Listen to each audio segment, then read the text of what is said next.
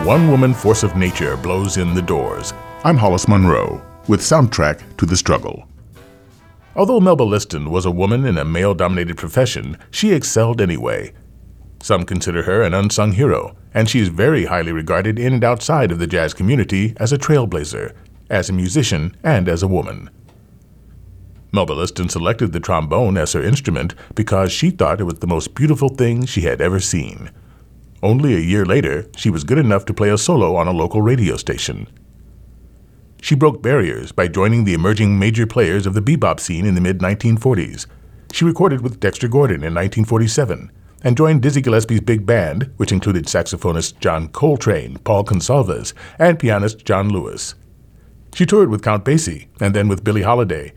But the experience of touring the South, coping with the strains of limited income and limited audiences, was strenuous, disheartening, and exhausting.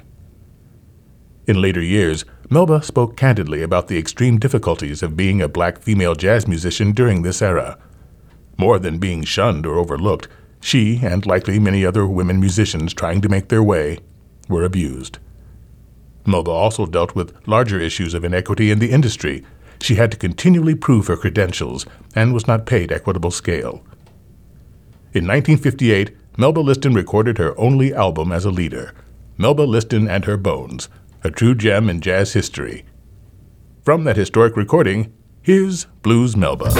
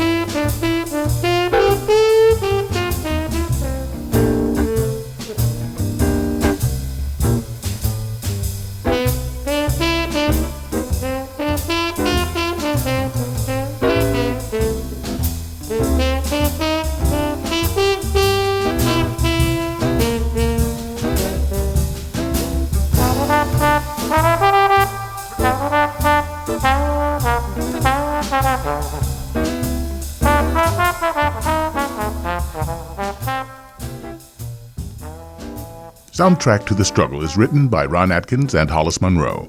Executive producers George Dorman and Dennis Green. Visit soundtracktothestruggle.org for our program archive. Join me next time for another story of how music and musicians helped fight for racial equality on Soundtrack to the Struggle, a production of KCCK-FM, Iowa's Jazz Station.